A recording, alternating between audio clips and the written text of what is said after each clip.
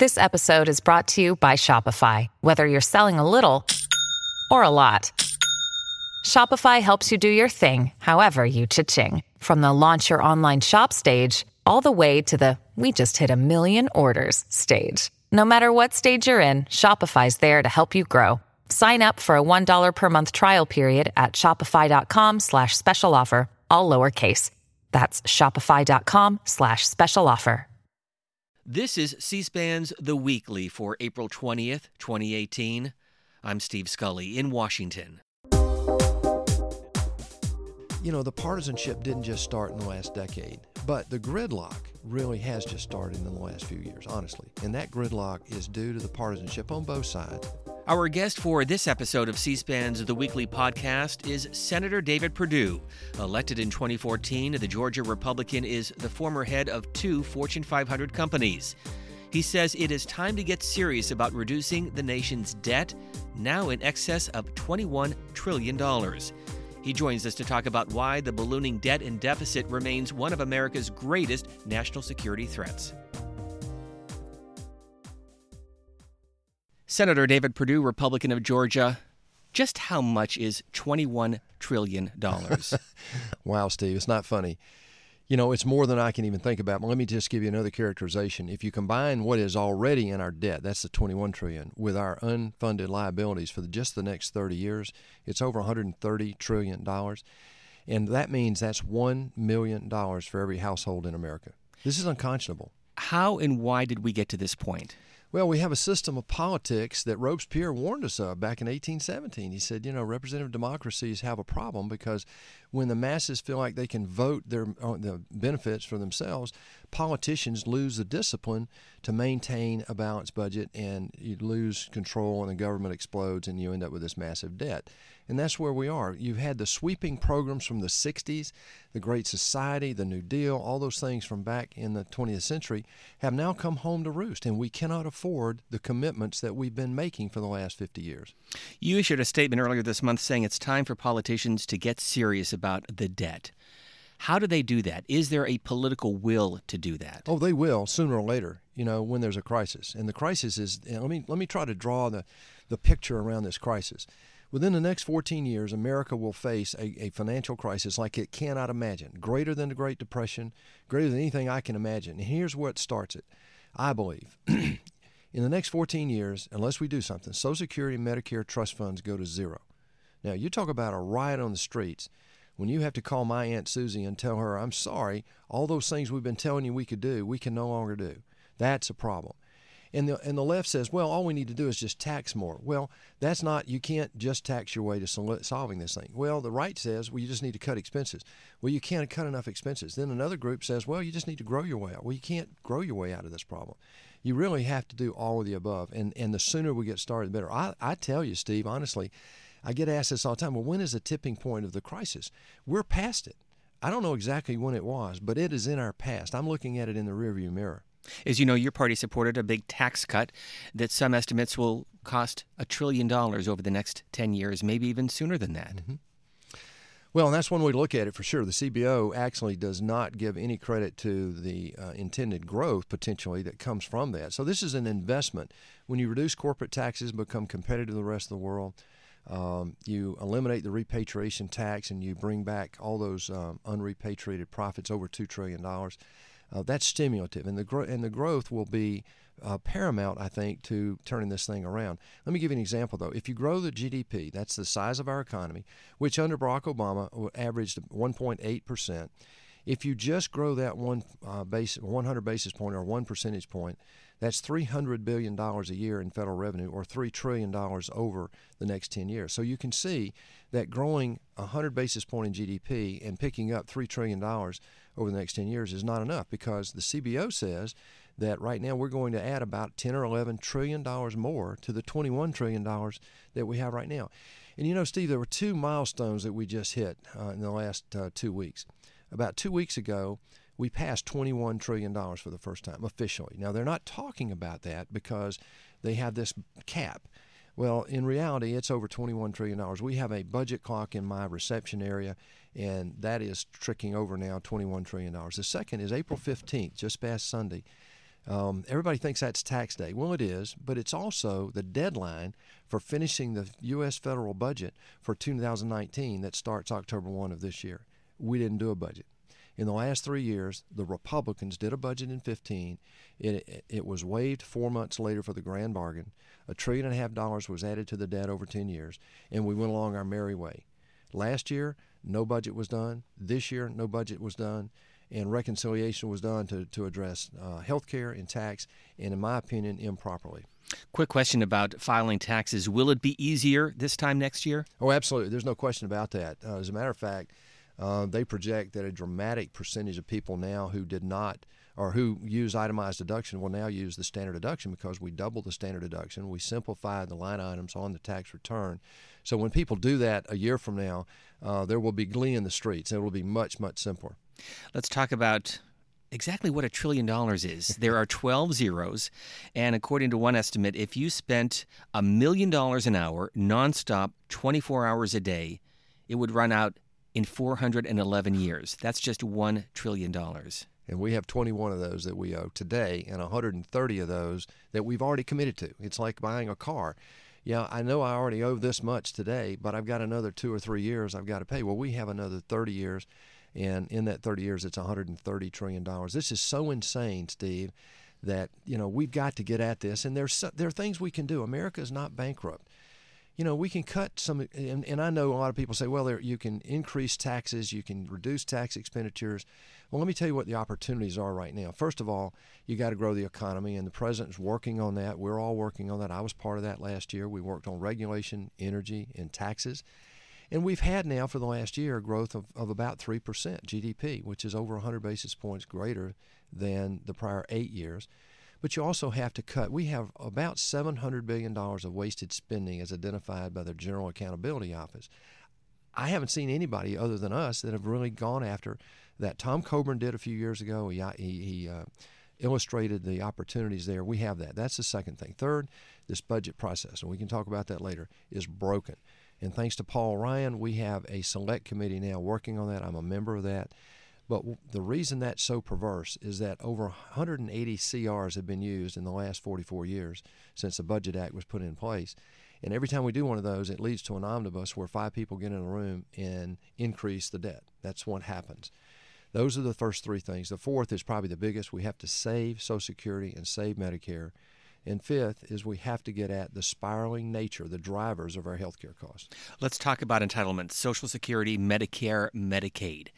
How do you solve the problem? Are there lessons from the Reagan years in the 1980s that can be applied today? Absolutely. I met with Chairman Greenspan, who used to be chairman of the Federal Reserve. And in 1983, they had a commission. He was part of that commission to solve Social Security. And you can imagine 30 years ago how much easier it was then than it is now in terms of doing the math. But even today, there are 5 levers that we can pull to fix and save Social Security, which we have an obligation to do. And the longer we wait, the harder it is to fix. Social Security is the easy one. Medicare is a little more difficult because you have the health care cost spiral in there, built in. But in Social Security, if you were to just change the age a little bit for people below age 55, and you could change it periodically or in different ages. So 45 to 55 could be one thing, 35 to 45, anybody under 35 could be another. That's minor. The next thing, though, is I think means testing needs to be discussed. Third, you could change the benefit size or the pay-in amount or change the CPI index in there. So there are 5 levers. I promise you, if you put 100 people in the Senate together, made them lock the doors and not let them out, within 2 hours we could get agreement on what to do there. It's just they won't sit down because of the political difficulty in doing that. Nobody wants to do it. When would we get to that point politically? Well, I want to do it now. I mean, we have various people who have put bills in. We've been talking about it. Outside groups have given us the different models that we can play with. We have one that we can play with that shows it's not that hard to fix this. If you can just adjust the age a little bit, you can just put means testing in for high net worth individuals, and those 2 things alone, you can get at solving Social Security. It's not about cutting the benefit. It really is about saving the trust fund, which we're already, this year, we're subsidizing out of our general account. We will subsidize a Social Security trust fund about $100 billion already. And that grows to over $450 billion just in the next 10-year window. So This is a crisis that's already here. You can see it on paper. When we talk to leadership in both the House and the Senate, Paul Ryan wants to do this, Mitch McConnell wants to do it, but then they always say, well, there's a race coming up and Republicans don't want to be seen as the ones cutting Social Security. Well, the answer is not cutting Social Security. It's saving Social Security. As you know, there's a cap on when you're taxed. After about $150,000 a year, you are no longer taxed on Social Security. Should that be reconsidered? I think absolutely. I think, this index is, the math doesn't work, and they knew it. When they put Social Security in 1935, the life expectancy was something like 69, 59. And they put the age in at, I think at that time, 62 or so. So they knew what they were doing. It was an insurance of last resort. Today, my mother worked for 30 years, retired in her 60s, lived in her 90s, and that math just doesn't work anymore. And so we've got to find a way to adjust that. And again, those 5 levers need to be debated. The solution is there, readily available to us. Every year we wait, though, it gets more and more painful to actually save Social Security. Would you agree it needs to be bipartisan? Oh, it has to be. I mean, there's no other way. I mean, you can imagine, and that's the problem.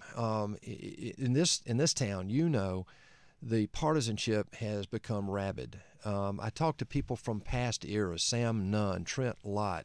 Tom Daschle. I have a phone call this week to talk about this very thing. So I'm talking to Democrats and Republicans who come from an era where they actually got things done. But, there are people in this town elected officials who I believe their self-interest is more important to them than the national interest. Now, that'll be true right up until the time we get a crisis, and then all those people will be at the head of the line saying, oh, no, we have the solution, let's go do it. But I just think it's a criminal sin to wait until we actually have this sort of crisis that is so visible today. Why we would wait, I don't know.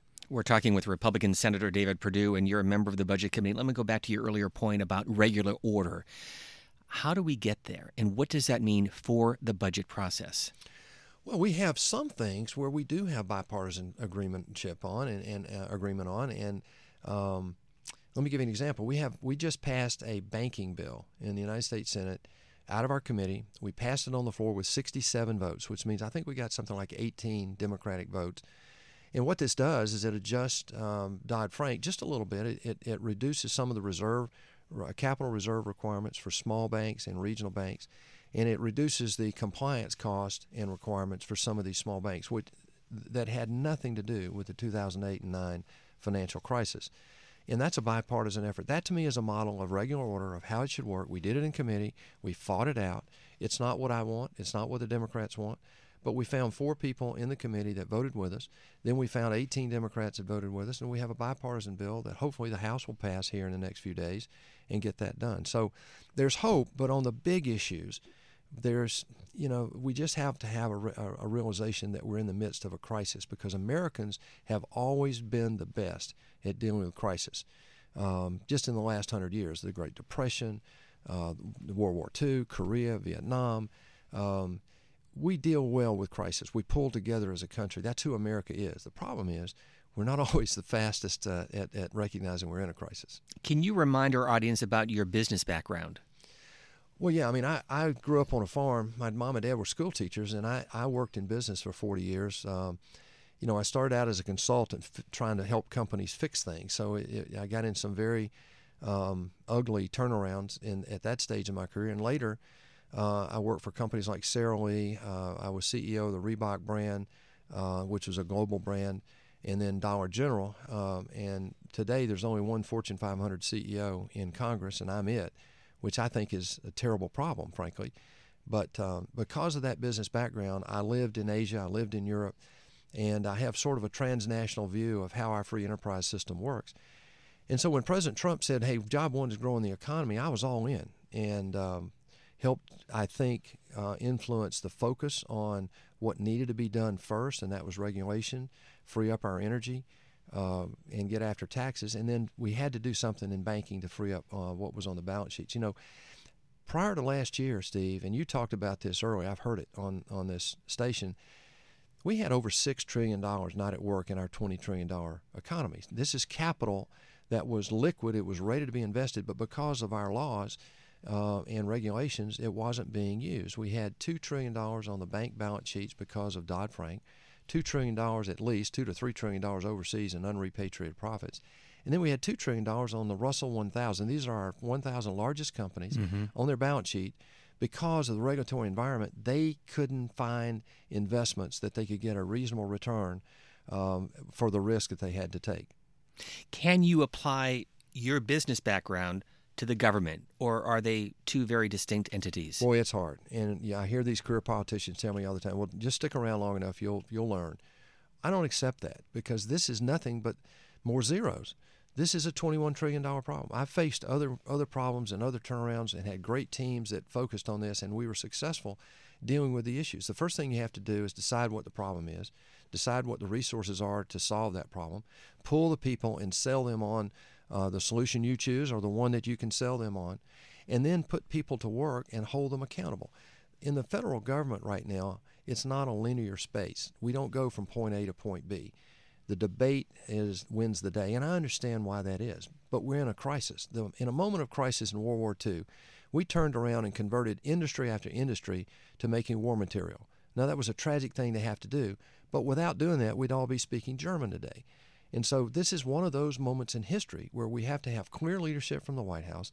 We have to have people in Congress who are willing to do the thing that might not get them reelected in order to save our country. I really believe the republic is at risk when you have this kind of debt and you have this kind of global situation. I just got back from spending a week in China, and I can tell you, they're not sitting around waiting for us to fix this.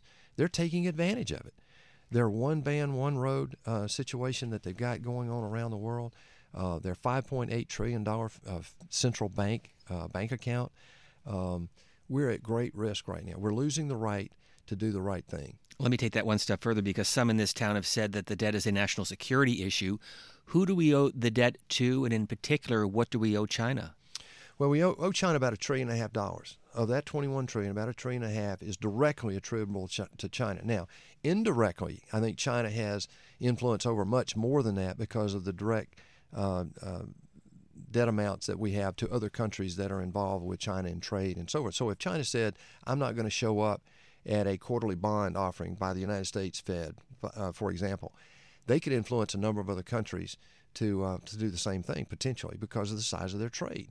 And that's very problematic. We've had them already not show up at a bond offering, and that really concerns me. Here's the real issue of this debt. We don't have to wait 10 years to see the problem. This year, our interest, just on the debt, just the interest on the debt, is $60 billion more than it was 1 year ago. And in 5 short years, Steve, we will spend more on interest. And that's it. That's just if we have current interest rate. And again, that's money before you do anything. Absolutely. The interest payment in 5 years, in 2023, and we've just looked at the CBO number, is greater than what we will spend on our national defense. Now, that's unconscionable. And people say, well, that's 5 years from now, we'll fix it. Well, no, not unless we start working on it. And my point is, already with 6 increases in the Fed fund rate in the last year and a half, our interest payment this year is $60 billion more than just last year, just 1 year ago. That's not projections, that's reality. And the other reality is President Trump and Steve Mnuchin, the Secretary of Treasury, inherited a bond portfolio, at that time about $19 trillion, that had a duration, a bond duration. That means the average maturity of that whole bond portfolio, that $21 trillion, was under 3 years. So what happened during the Obama administration, instead of going long when interest rates were fundamentally zero, they went short in order to keep that interest payment as low as possible. And now we are very vulnerable because what happens is as interest rates go up, as we've seen in the last year and a half, that hits your bond portfolio immediately. And so what we're doing now is Mnuchin is, as they mature, he's now buying, he's issuing longer and longer bonds, which is exactly the right thing to do. Senator Perdue, do you have colleagues in the Senate who share this urgency, and if so, who? Yeah, absolutely. Steve Daines is a business guy, lived in China for a while. He understands the global perspective. Bob Corker, other members of the Budget Committee see it readily. Mike Enzi, who is, by the way, Mike Enzi has a career as an accountant. He's the chairman of the Senate Budget Committee. He has made the statement just in the last couple of weeks that the Senate may have already passed its last budget ever, unless we change the 1974 Budget Act. And you say, well, how can that possibly be? Well, the 1974 Budget Act asks us or requires us to show a balanced budget within 10 years. So you have to balance the budget within 10 years in the projection. And the way Congress has always done this, and this is career politicians again, fooling the American people, frankly, what they do is they use all sorts of gimmicks. They do things that if you did it as a public company CEO, you'd go to jail. They time expenses. They push expenses out. They bring revenue in of the planning period. They use things like chimps and other things that really are fraudulent, and they can make it artificially balanced. Today, we have about an $800 billion shortfall per year. That's today. And that's so big that you can't even show a balance over 10 years. So Mike Inslee, for the first time, is being honest with the American people, saying, guys, according to the current law, which is 74 Budget Act, we can't provide a budget anymore. We haven't done one in the last 2 years. The one that was done in 2015 was waived after 4 months to do the grand bargain. And the next thing Mike Inslee said, and this is the chairman of the Budget Committee, it's a very prestigious job, a very important job historically. He has said that based on the lack of function in the Budget Committee, that he would do away with the Budget Committee. It's totally non-functional. So I don't know what other testimony I can give to show that it's time to do what we're trying to do right now with this Joint Select Committee on the budget to fix this 74 Budget Act that's only worked 4 times in 44 years. We've only passed, this is the indictments just roll out, Steve. I'm sorry, my wife says I can bring any cocktail party to its knees, but this is important. People need to know this, and your audience knows most of this. But in the last 44 years, you're supposed to pass 12 appropriation bills to fund the government. We've only averaged 2.5 in the Senate. That's outrageous. We've used 180-plus CRs, continuing resolutions, that lead to an omnibus where 5 or 6 people get in a room and decide how to spend $1 trillion. And then, lastly, this is the shock of all. Over the last 44 years, Congress, in its infinite wisdom, because it didn't do a budget, didn't fund the government, shut the government down 20 times. That's 20, Steve. I have never read that. I've never heard people talk about that. But you go back in the archives and look, 20 times in the last 44 years, because of the dysfunction of this budget process, we have the government, the Congress has shut the federal government down. That's outrageous. And you've been pushing for a balanced budget amendment. Oh, absolutely. You've got to have that. You've got to start in that. But 44 states have a balanced budget amendment. Guess which states do not have a fiscal problem? Those 44 states. States like California, Illinois, New York, Massachusetts, they do not have a balanced budget law. They know how to spend money, and now they are fundamentally bankrupt when you look at their obligations on retirement plans and so forth. Look, we are a country that's learned how to build debt and leverage. Well, that's fine if you have a return on it. But if you're leveraging your lifestyle and borrowing money just to increase your lifestyle without a return on investment, that's very dangerous. So when you're borrowing money to pay interest on the debt, which is what we're doing today, nobody in their personal life can do that for very long. And we've been doing it for 30 years.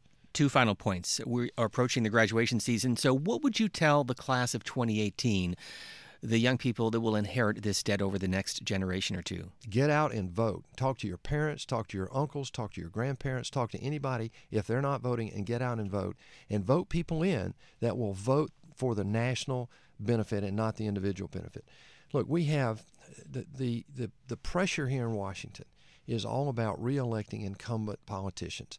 And because of that, we will not bring up Social Security. For example, I haven't seen it in 3 years. There have been people asking for it. In a crisis, they'll agree to do that. But I would tell those people, have hope, because the solutions are readily available. They need to get involved in the political process and put people up here that will change the historical pressures against fixing these things. They're totally fixable. They're not beyond our reach. We have so many resources in America. We're the most innovative, productive people in the world. We're very diverse. I look at China, I look at Japan, other people that have said, America is going to be a second-rate country. Well, we've survived all of that. We are now re-engaging with the rest of the world, and I can tell you, having been on foreign relations and now on armed services, that the rest of the world is welcoming America's re-engagement today. So I would tell these young people, be hopeful, get educated the best you can, find meaningful work, and get involved in the political process so that we put people up here that'll make the tough decisions. And final question, what are your thoughts about Washington in general? The Senate is an institution in particular. You're in your first term, elected in 2014. What are you seeing, and what do you think? Well, I went back and looked. I think the Senate's broken. I really do. I go back in history, though, and it's been broken a long time. In the early days, the venomous letters that were written back and forth, the partisanship didn't just start in the last decade, but the gridlock really has just started in the last few years, honestly. And that gridlock is due to the partisanship on both sides that I think put above the interest of the country, the interest of their party or their own leadership. I went back and looked at the original rules of the Senate. There were 6 pages. 51% ruled a day. They had a filibuster rule then but it was a physical filibuster rule. It wasn't even used until the 1850s. It was abused in the 1890s. Then in 1913, the Senate got together and said, well, and that was a year they changed from being appointed in the Senate to being elected in the Senate. And in that year, they decided to change the filibuster rule that said that it was being abused. So to speed the Senate up, if we could get 2/3 of us to agree, then we would end debate and move to the vote. So that's what they did. They put a 67% vote rule. Then in 76, they said, well, it's still not working. We'll reduce that to 60 votes. And today, if the minority party decides to shut down the functionality of the Senate, they can do that. And that's what's happened under Harry Reid, and that's what's happening right now, in my opinion. And Republicans do it, too, when they're in the minority. Senator David Perdue, on that note, thank you very much for stopping by the C-SPAN studios. Thanks, Steve. It's a lot of fun. Thank you. Thank you for listening to C-SPAN's The Weekly Podcast. And by the way, you can find our programming on Twitter at C-SPAN Radio and find other episodes wherever you listen to podcasts.